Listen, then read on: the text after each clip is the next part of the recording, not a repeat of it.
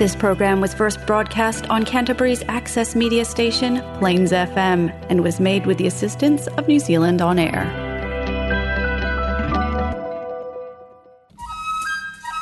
Welcome to Earthwise, Environment and Peace with Justice interviews on Plains FM 96.9. Welcome to Earthwise. I'm Lois Griffiths. Martin and I are delighted to be talking today with American journalist Philip Weiss, founder and senior editor of the website mondovice.net. Well, Lois and I strongly recommend visiting that website. Welcome to Earthwise, Phil Weiss. Thank you. Thanks for having me. It's a pleasure. Well, Phil, we interviewed you not long ago about the power in the U.S. of the what's called the Israel lobby. But since then, Israel held an election on the 1st of November. Netanyahu is now prime minister again, so that's not new. But what is new is the makeup of the new coalition government. What does the Religious Zionism Party stand for? Who are its leaders and who follow the followers? Yes, Lois, just to be clear, I don't think Netanyahu is actually prime minister. He's about to become prime minister. Oh, okay. Yeah.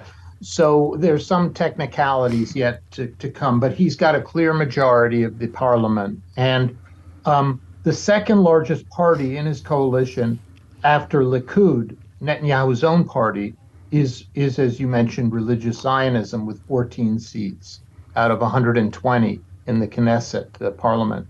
And they are as you said, a very right-wing, openly racist, fascistic party, which is an heir to Meir Kahane, the religious Jewish zealot of the 1980s, who was actually barred from the Knesset because he was so openly racist, and who was later assassinated in New York.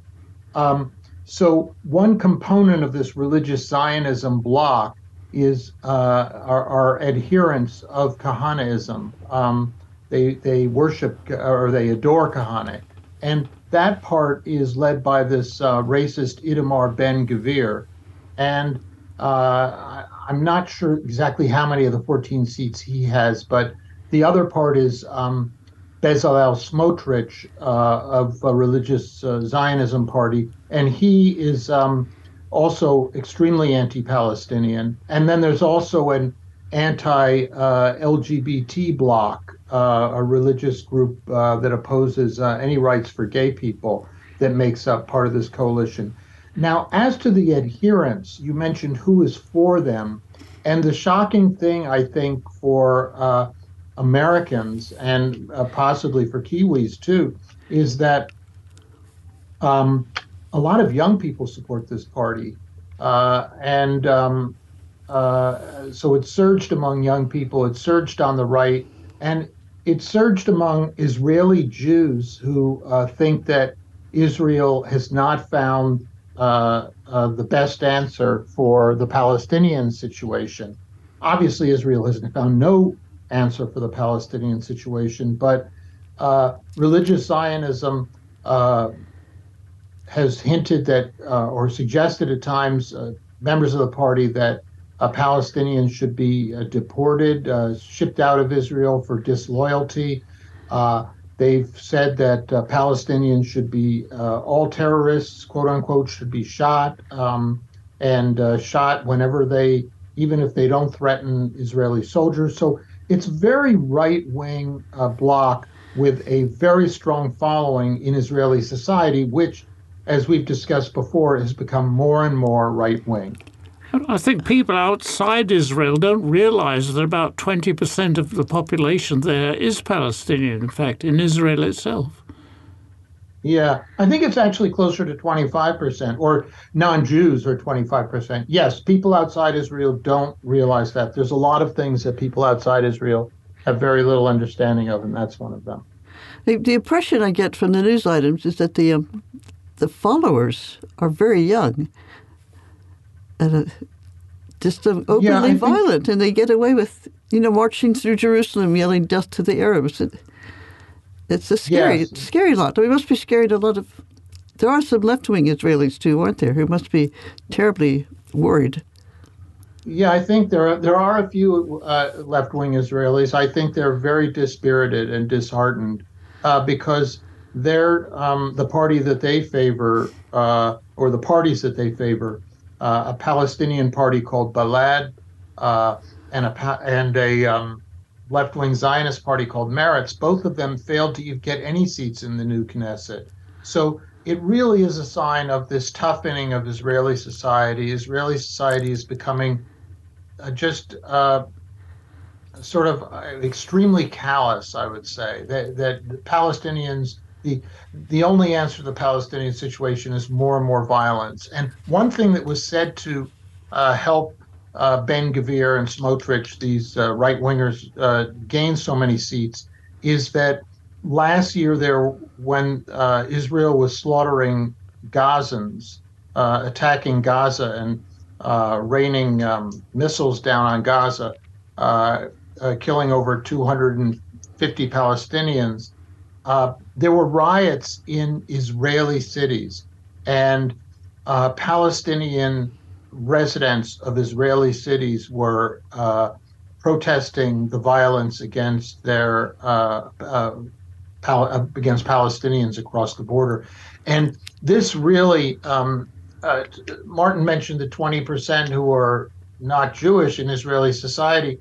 The idea that you have this kind of fifth column of Palestinian life, as these right-wing Israelis see it, is very threatening to many Jews in Israel, because it's a Jewish supremacist society. It really is constituted on that basis. And they don't want to see Palestinians demanding rights or protesting. Yes, the impression I have that what has shocked Israelis to see rioting in the Israeli cities, but I thought was the threat to the Al-Aqsa Mosque is what really united Palestinians. I think you're right. I think it's the fourth holiest mosque in the Islamic religion, so it becomes a religious war, doesn't it? Or it must feel like it. I think you're right. I think that's an important component of this. I mean, I believe that since the beginning of Zionism has always had a religious component. It's always it's not just a secular socialist movement initially, as many say. I mean, many point to the labor leaders of Zionism, Ben-Gurion and Chaim Weizmann and Levi Eshkol and Rabin, and they say this was a secular Jewish movement that came out of socialism and in Europe. Well, that's true, but there was also it always had to break bread with right-wing religious Jews. And there has been increasingly a messianic component to Zionism. And that's what Zionism is now. It has a very strong religious component. And that religious component is enshrined in law, and it's evoked by biblical passages, and they use biblical words for the parts of the West Bank. So if you constitute a society on that basis, it's very dangerous, I think, because Palestinians and Muslims and Christians are necessarily excluded from that type of society, or certainly from first-class citizenship in that society. And the schools bring up the young children, I mean, in those beliefs, don't they, from the very earliest ages? That's how they're encouraged. I believe that's the case, Martin. It's not something I've studied, so I don't want to. I do think that the educational systems are playing a large role in this. Certainly, they're indoctrinating Israelis in the idea that Zionism was some type of liberation movement for Jews from Europe. Let's mention two of the leaders of the Religious Zionist Party, and because they're going to be given quite high positions, aren't there? One has been. It would appear, yes. It looks like he's going to be. What is he going to be? It's said that he is going to be the Minister of Interior Security, police minister, and with a lot of responsibility over how Palestinians are dealt with in occupied territories. So it's extremely frightening because this is someone who recently waved a gun, took out a gun in a Palestinian neighborhood when he was campaigning, and said in East Jerusalem, and said these people should be shot. Anyone should be shot who's suspected of terrorism or whatever word they're using. And as you mentioned earlier, his followers say, death to Arabs. And he has asked them not to chant that, but to chant death to terrorists. But it's pretty much the same thing in his book. So I think, so it's very concerning. You're going to see an open war on Palestinian demonstrators, I believe, in the West Bank. And already there has, Israel has killed 210 Palestinians in the West Bank this year. That policeman, the people responsible for those policies, for all that slaughter, were considered soft by Ben-Gvir, and his people. And the other leader is the Yoel Smotrich. He's been given quite a lot of power too, hasn't he? I think he's in line to become defense minister. It's not. I don't think that has been decided yet. I see. Okay. But he will certainly get a lot of power, or he could wreck Netanyahu's chances of forming a government. So it's quite scary putting these people in such power, isn't it? It is. And the hope is in the United States, that this will finally wake up the American Jewish community to what Israel is. I was wondering about that reaction, if there has been any yet. Yeah, there's been a lot. And a lot of people who oppose Israeli policies are hoping that this will be a wake-up call.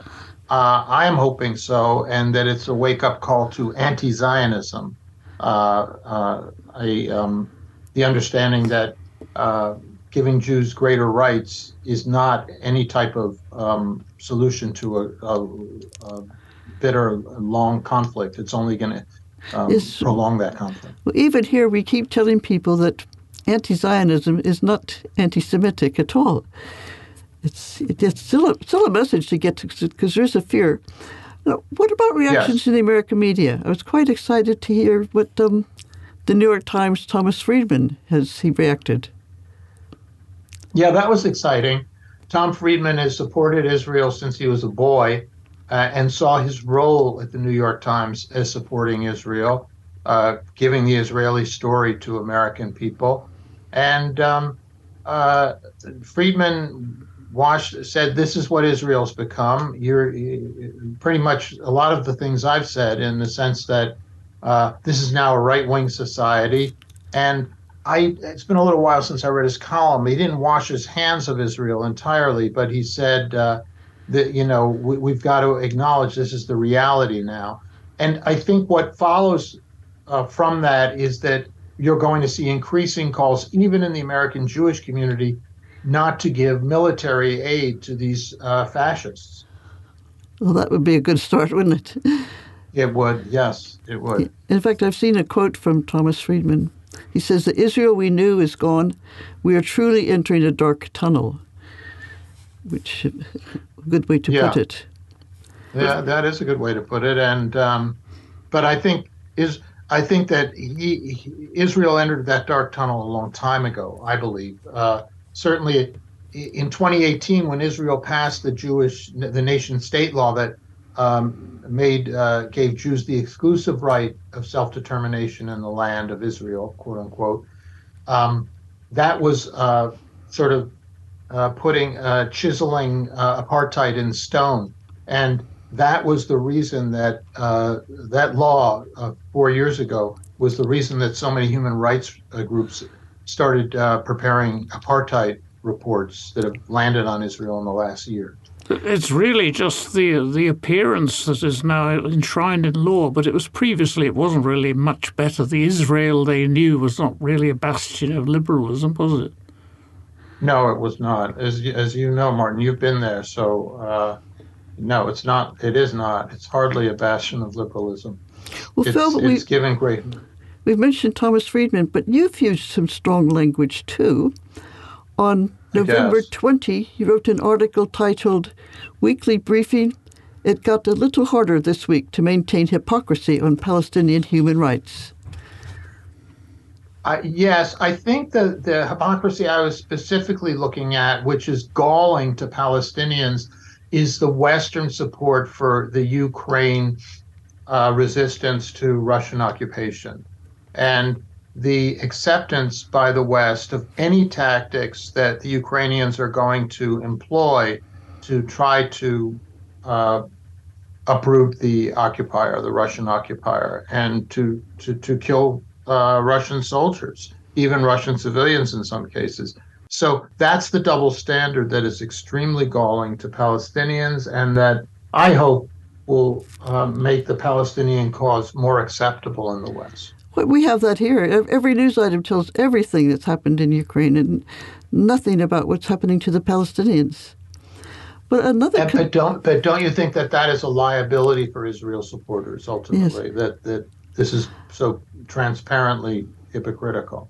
Another thing I think people here don't realize, it's because of the media, is that what a powerful military force Israel is. It's actually a nuclear power. Is there any fears that it might want war, trying to get the U.S. involved in a war on Iran? I think that fear is a reasonable one. I think that for over 10 years, Israel has been pushing the United States to attack Iran.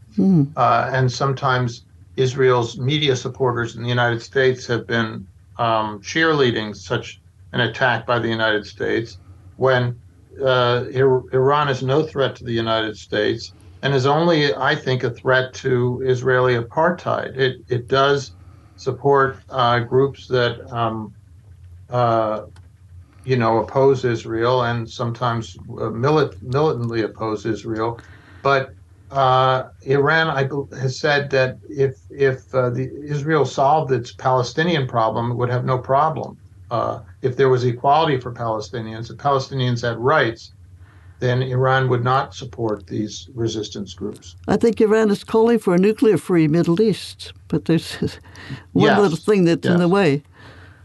Yeah, and I think it's terrifying to think that Bezalel Smotrich, who is a religious zealot, could become defense minister, and Benjamin Netanyahu, who will stop at nothing to end the criminal case that has been led against his prosecution on corruption charges. Netanyahu will do anything to end that case. He's going to try to dissolve certain constitutional provisions that allow him to be prosecuted, and that's why he's brought these people into his government, because they promised to help end the case. Of course, they're there to protect him, aren't they? You're listening to Earthwise. You're listening to Earthwise, broadcasting in Christchurch on Plains FM 96.9, in Hamilton on Free FM, and in Waikanae on Coast Access Radio. Today's guest is Phil Weiss, founder and senior editor of the website mondevice.net. Strongly recommended. A very good website.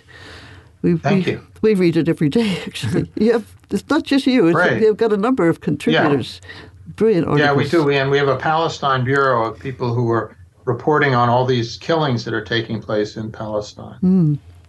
Well, Phil, the American-Palestinian journalist Shireen Abu Akleh was shot and killed in Jenin, West Bank, on the 11th of May. And now, 70 months later, we read that the FBI will investigate. Why now? And why not earlier? I think there are two critical factors, a few critical factors. Well, two, I'll say, in why the FBI is opening an investigation into Israel's killing of Shireen Abu Akleh on May 11th.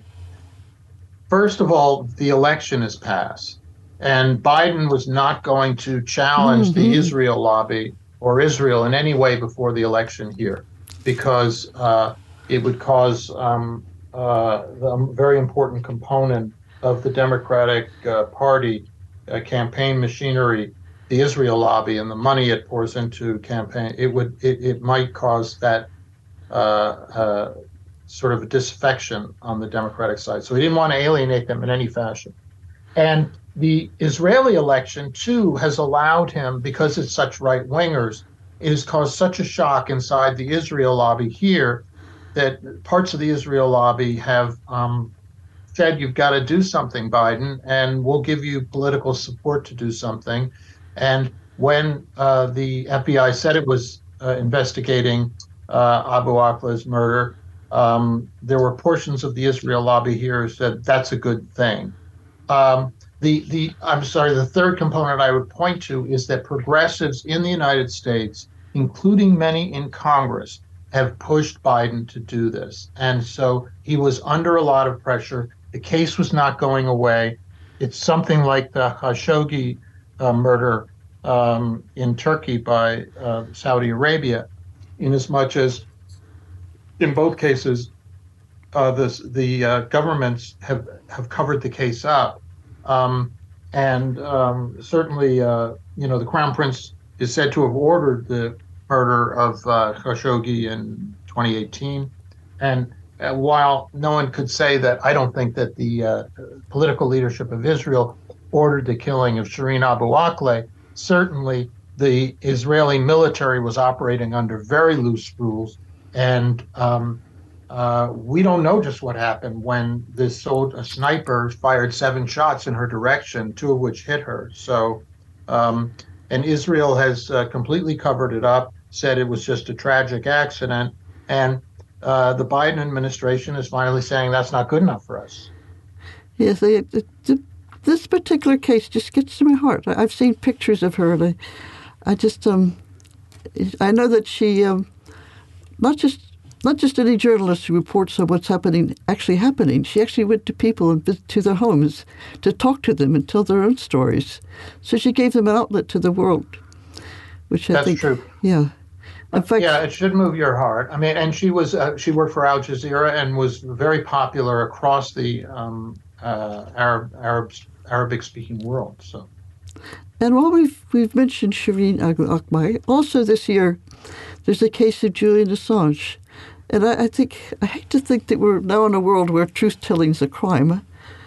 It's disturbing.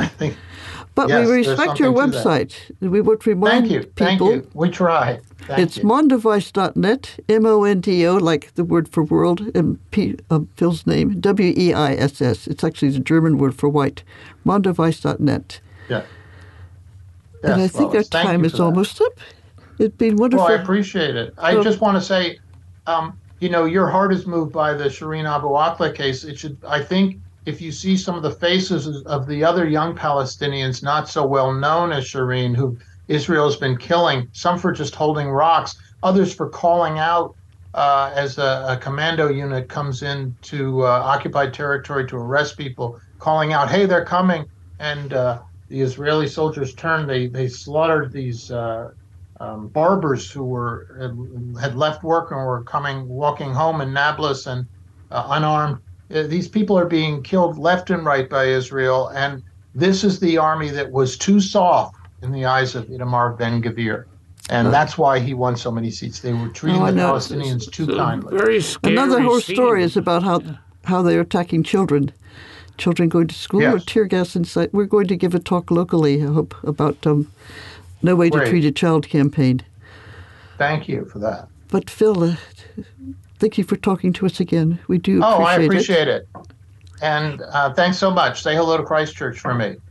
Good. If you do come to Christchurch, you must call on us. Okay, I'll come back. Yeah, I love it down there. You're very welcome. Thank you. And we have some other people who'd like to meet you as well. Great. Okay, we'll figure it out sometime. Okay.